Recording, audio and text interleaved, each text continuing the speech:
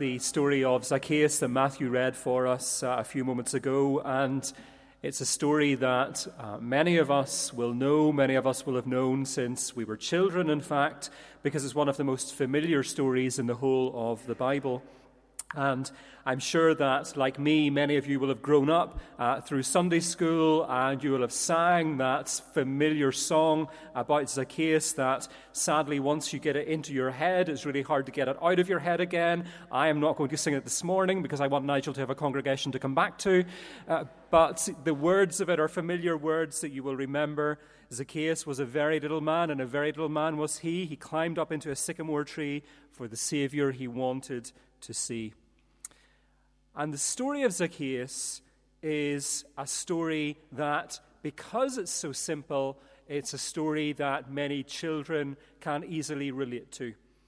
It's a story, on the surface at least, about being small in stature, small in height, feeling ignored by the world, not being part of a large group of people, not being able to see over the heads of the people in the crowd, and so going on this kind of adventure where you climb up the tree in order to get a better view and to get closer to hear and to see Jesus who had come to town that day.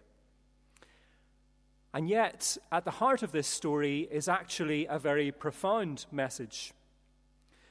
Too often, it's assumed that that message has to do with money, and partly the message of the story of Zacchaeus is to do with the role of money in life. Zacchaeus is a tax collector who gives away lots of money once he meets Jesus. But I think that's only part of what's going on here, because the story also paints a picture of someone who is drifting along in life. Someone who's doing really well for himself in so many ways. And yet, this is someone who knows that there's something missing in his life. And what's missing in the life of Zacchaeus is meaning. Zacchaeus is living a meaningless life. Those of you who follow the Bible in 1 Year series through the app or online will know that yesterday's commentary was all about this very theme. Nicky Gumbel, in introducing yesterday's readings, told the story of Robbie Williams, who once went on a shopping spree in Los Angeles. He bought 7 cars, a new Ferrari, a brand new Porsche, a brand new Mercedes. And within a week, he'd wished that he hadn't bought any of them, because none of them filled that longing that was in his heart. This is the same Robbie Williams, of course, and again, I'm not going to sing it, don't worry, who in his song Feel sings, I just want to feel real love. There's a hole in my soul. You can see it in my face. It's a real big place. There's a hole in my soul. There's something missing at the very core of life. It's a little bit like the story of Ecclesiastes, where Solomon talks about all of the things in life to which he turned in order to try and find meaning. He turned to the pursuit of knowledge, but he didn't find meaning there. He turned to pleasure, but he didn't find meaning there. He turned to wealth, but he didn't find meaning there. And so in the last chapter of Ecclesiastes, he cries out, meaningless, meaningless. Everything is meaningless.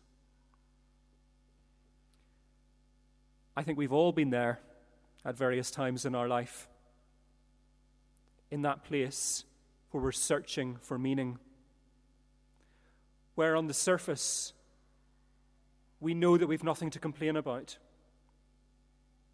where in so many ways we feel that we are well off, and yet, there's something that's missing.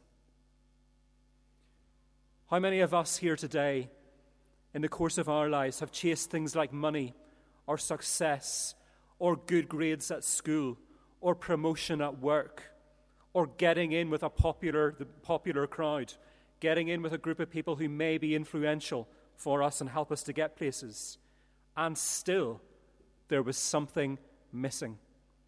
Still we were disillusioned. How many of us here today have been in that place where deep down we've wondered what our purpose on this earth was, what we were put here for, and what it was that we were supposed to do in life in order to make a difference. The successful American TV tycoon Bob Buford, he was asking precisely these questions of himself at a really pivotal moment in his life. He was working in the TV industry in America, an industry full of money, glitz, celebrity, glamour, connections. He had all of that, and yet there was something missing. And he wrote a book about this, and the book is called Half Time. And in that book called Half Time, Bob Buford declared that what he wanted more than anything in life was to shift from success to significance. And I think Zacchaeus finds himself in exactly the same situation as we read his story this morning. So what do we learn about Zacchaeus in this passage? First thing we learn is that he was a tax collector. So he doesn't get off to a great start, per Zacchaeus. It's not going well for him at all. Nobody did like a tax collector, especially in those days. But paying our taxes is important. I think it's significant that Zacchaeus is a tax collector. In Mark 12:17, Jesus famously says, "Give back to Caesar what is Caesar's, and to God what is God's." So there we have it. Any tax collectors in the room? You've got the approval of Jesus. You don't need to worry. Phew, it's okay to be a tax collector. But still, it wouldn't have been popular in those days to be a tax collector. And to make things even worse, he wasn't just any old tax collector, he was a chief tax collector. And given the very unfair way that in which taxes were levied at that time, I think we can assume that Zacchaeus would have been hated by many in society, and certainly he would have been shunned by many in his community. But the other important thing about Zacchaeus being a chief tax collector is this. If he was a chief tax collector, he was clearly someone who was very ambitious. This is someone who had climbed through the rungs of the ladder at work. This is someone who had made it to the top of his profession. He would have had people working under him. He would have been promoted many times. And he could look back with satisfaction on all the professional achievements that he had managed to have in his working life. This is someone who made it to the top. He was in charge now. He was the one responsible for collecting all these taxes from his own people and giving it to the Romans. So Zacchaeus was at the very top of his game. And in verse 2, we read that he had the wealth to prove it. We can also assume that he had a family. We read in verse 9 of his house. Some translations of the Bible render this as home or family home. And given his wealth, I think it's safe to assume that this was a very nice home indeed. So Zacchaeus had a nice house. He had lots of money. He had a stellar career. He had a family around him. What's not to like? Surely this guy had it all. But there was something missing. There was something missing from his life. And Zacchaeus knew there was something missing in his life because he was longing for something more. And here's how we know that. One day Zacchaeus heard that Jesus was entering Jericho and passing through town. Zacchaeus would have known all about Jesus. He would have heard about all the stories of crowds who'd gathered to hear his teachings. He would have heard the stories about miracles and healings. He would have known the stories that this was the Messiah.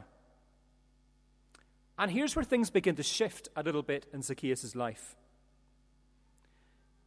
You see, Zacchaeus wasn't just mildly curious to go along and to see and to hear Jesus that day.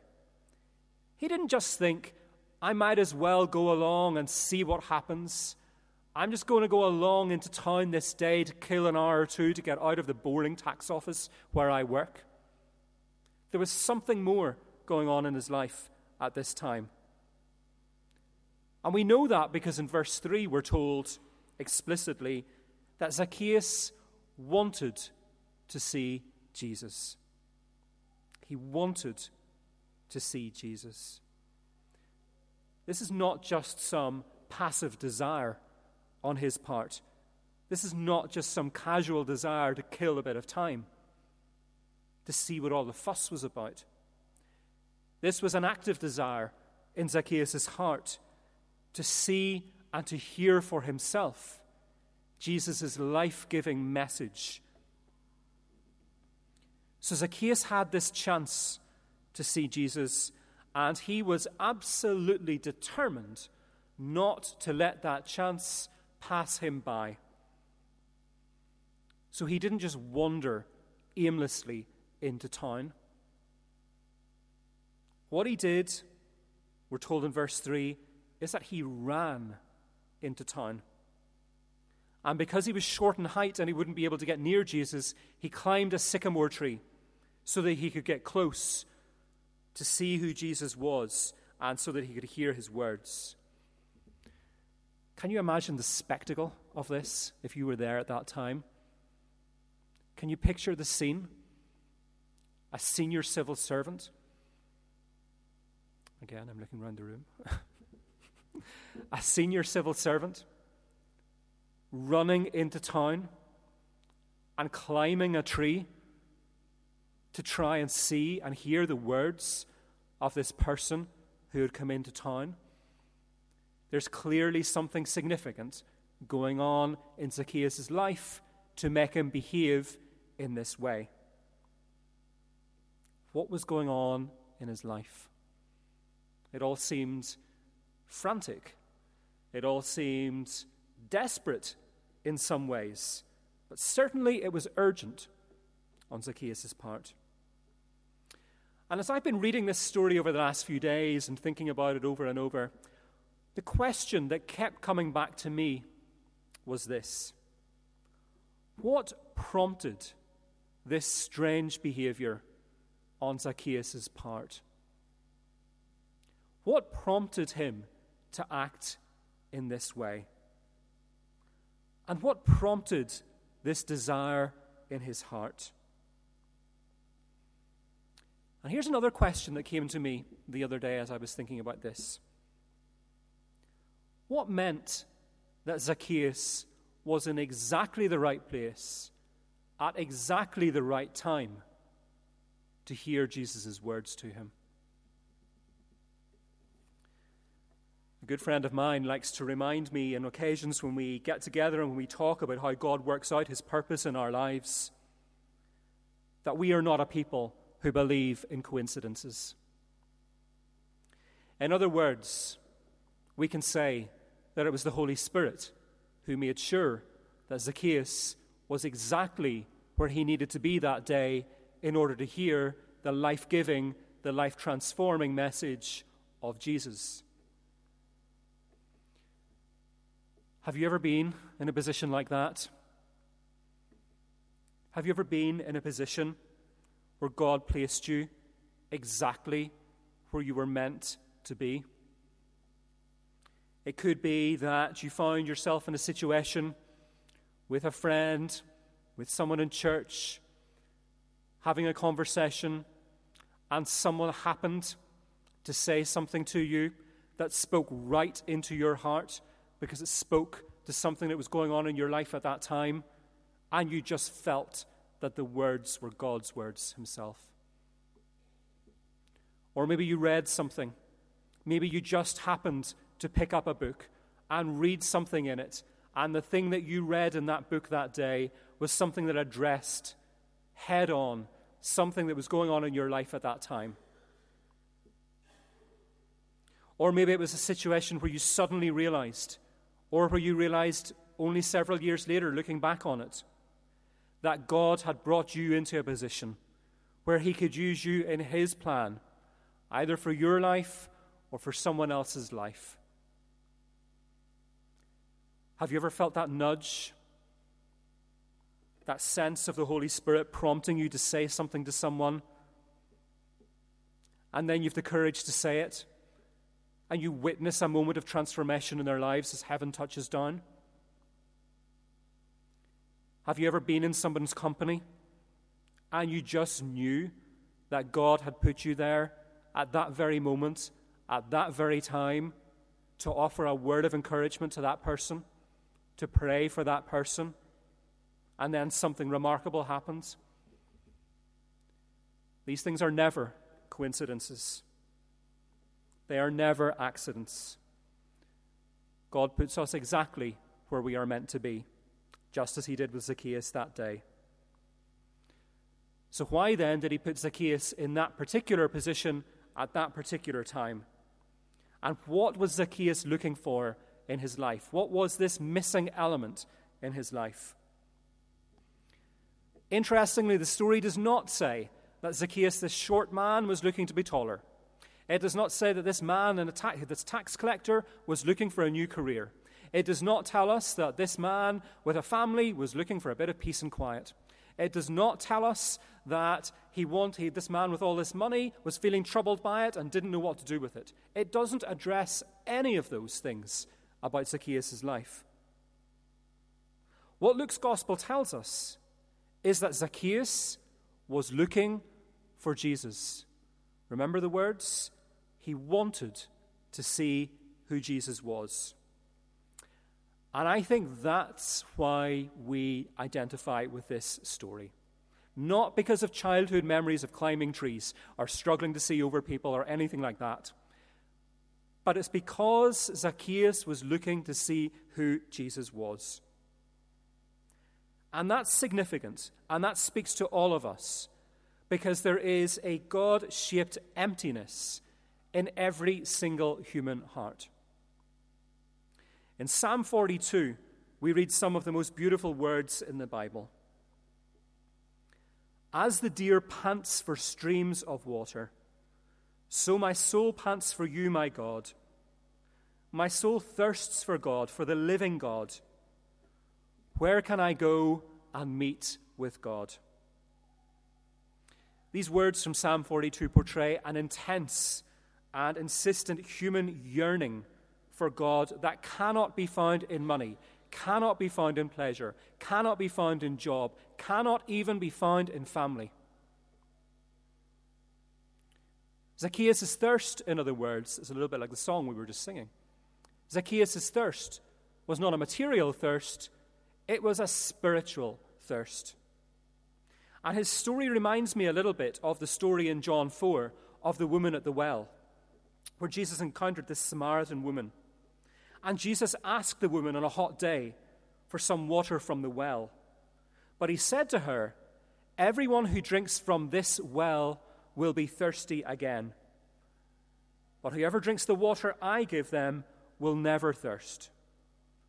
Indeed, the water I give them will become in them a spring of water welling up to eternal life." And the woman said to him, "Sir, give me this water so that I won't get thirsty and have to keep coming here to draw water." So the story of the woman at the well, like the story of Zacchaeus, is all about a human thirst, a thirst for life, a thirst for meaning in life. And it's a thirst on both occasions that Jesus addresses head on. And there's one other similarity between the two stories. Because Zacchaeus was perched up on this tree, trying to see Jesus. Presumably, the fact that he was perched up on the tree meant that he was banking on the fact that while he could see Jesus, Jesus would not, at least in Zacchaeus' hope, see him. He wouldn't spot him up the tree. I think many people in life feel that because of our sin and because of our imperfections, that God will turn away from us. But this story reminds us that that is not how God works. And so does the story of the woman at the well, this woman who was married 5 times and was now living with man number 6. Zacchaeus, this chief tax collector, almost certainly corruptly taking some of the tax receipts for himself. because that was the reputation the tax collectors had in those days. But God doesn't turn away from imperfect people. He turns towards them. He turns towards us, because every single one of us is imperfect. The name Zacchaeus, interestingly, means, perhaps ironically, clean, innocent, pure, righteous. So at least his parents had good intentions for him at the start of his life. But it had all gone terribly wrong, and he'd become the opposite of these things. And yet, God still turned towards him. This, then, is grace in action. And more than just turn towards him, when Jesus reached Zacchaeus, perched up on this tree, he actually called him by name, saying, "Zacchaeus, come down immediately. I must stay at your house today." Just think about that for a moment. Just put yourself in Zacchaeus' situation. Stuck up on this tree, hoping to see what's going on without being seen. Jesus of Nazareth arrives into town. He not only sees you stuck up on this tree, but he knows your name, and he calls you by name. Imagine what your reaction would be. It's astonishing in lots of ways. And yet it shouldn't be. Because God has been calling us by name since the very beginning of time. We read in the story of the fall in Genesis 3 that God went searching for Adam and Eve, who were hiding from him. And he said to them directly, "Where are you?" And in the New Testament, Jesus is described as a shepherd who calls his sheep by name, and he leads them personally. John 10:27, "My sheep listen to my voice, I know them, and they follow me."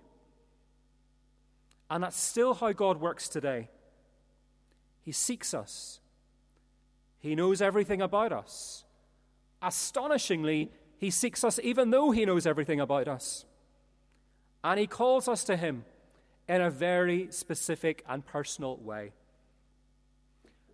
And he does that because God has a very specific and personal plan for every single person in this room and every single person in this world. All he does is he invites us to turn from our emptiness and our weariness and turn towards fulfillment and purpose by following him. And what's important is how we respond to that call. Jesus said to Zacchaeus, "Come down immediately." That was his call to Zacchaeus. That's what he told Zacchaeus to do. Zacchaeus could have waited up. He could have thought, not worth the hassle. He could have thought, not yet, I'm happy enough up here. He could have thought, if I come down, you're going to judge me and condemn me. He didn't do any of those things. Zacchaeus, we're told, came down immediately. He came down at once and welcomed Jesus gladly. There was no hesitation. And I think there's an important message for all of us in that. And there's an encouragement in that for us as well. Because by obeying Jesus and by following what he was telling him to do, what happened in Zacchaeus' life was a total and complete transformation, and all for the good. He turned from his old ways, and he decided to give half his possessions to the poor, declaring that if he cheated anybody out of anything, he would pay them back 4 times the amount. So his attitude to possessions, which were so important in his old life, completely changed. And all of this didn't just have an impact on Zacchaeus himself, it had an impact on his wider family. We're told that his whole family was also transformed. Jesus said, "Today salvation has come to this house." Not to this person, to this house. Salvation has come to this house. Freedom, salvation. Freedom from our past. Freedom from our sins. Freedom from guilt. Freedom from burdensome weariness of life. Freedom from the emptiness of life. freedom from a mediocre life. And salvation did not come to Zacchaeus in the form of money, and did not come to him in his family, and did not come to him in his possessions. It came to him in the person of Jesus Christ. And it wasn't something he could buy. It was a gift, and it was freely offered. He was invited to receive the gift. And it was the most precious gift that could ever be given. But it had no monetary value placed on it. All Zacchaeus had to do was accept the gift. If you are someone who has loads of money, but still feels there's something missing in your life, maybe God is speaking to you today. If you're happily married with the proverbial 2.4 kids and a dog and a cat and a guinea pig and whatever else happens to live in your house, and you still feel there's something missing, maybe God is speaking to you today. If you've climbed to the very top of the ladder in your workplace and you survey everything around you, and you've got a huge sense of power and responsibility, but there's still something missing in your life, maybe God is speaking to you today. And if you're in that position, then know that there are people here to pray for you. We have a prayer ministry team who'd be delighted to pray for you at the end today. Or maybe you've been a follower of Jesus Christ for many, many years, but you just feel that you're drifting along a little bit at the moment, that there's something missing, that there's a little bit of purposelessness creeping in, that you're not in that place of life where you're experiencing the purpose and fulfillment that Zacchaeus had when he began to follow God's plan for his life. I mentioned Psalm 42 earlier, and I just want to read it one final time. As the deer pants for streams of water, so my soul pants for you, my God. My soul thirsts for God, for the living God. Where can I go and meet with God? Friends, these words were not uttered by somebody in the position of Zacchaeus who did not know God. These words of emptiness, of purposelessness, of feeling something missing in their life were uttered by a believer in God. And this is someone who is struggling with doubts and fears, someone who is under spiritual depression, someone who is longing for a renewing sense of life, of God's vibrant presence in his life. And I say that to make the point that it's not just non-believers who sometimes end up in the situation where we ask ourselves, what's the point? What's the meaning of it all? There's something missing. It can happen to all of us. If you sense that that's you today, and you're longing for something more, and the joy and the energy of Zacchaeus' story is something you're crying out to know once more, then let me share with you Jesus' words. The thief comes only to steal and kill and destroy. I have come that they may have life and have it to the full. God knows your heart, and he knows my heart. He knows your purpose, and he knows my purpose. Perhaps he's calling you by name today to rediscover his purpose for you. Because like Zacchaeus, each and every single one of us is called to play a part in God's transformation of society. For Zacchaeus, transformation meant bringing benefits for the poor and justice for those who had been cheated. What is God's purpose for your life? What is God's purpose for my life? Is there something more that you feel that he's asking you to do today? Is there something more he wants you to do in your family life? Is there something more he wants you to do in your workplace? Is there something more he wants you to do in your community?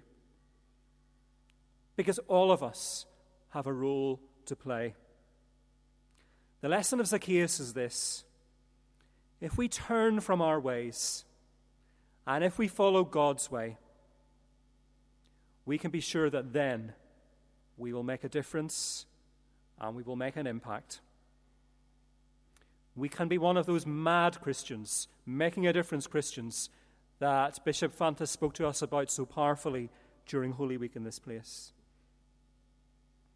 If, like Zacchaeus, your heart is open, Jesus offers you and offers me the way to a meaningful life, even today. For the message of Zacchaeus is as relevant today as it was 2,000 years ago in the streets of Jericho. Whatever our past and whatever our limitations, the Son of Man has come to seek and to save the lost. Let us pray.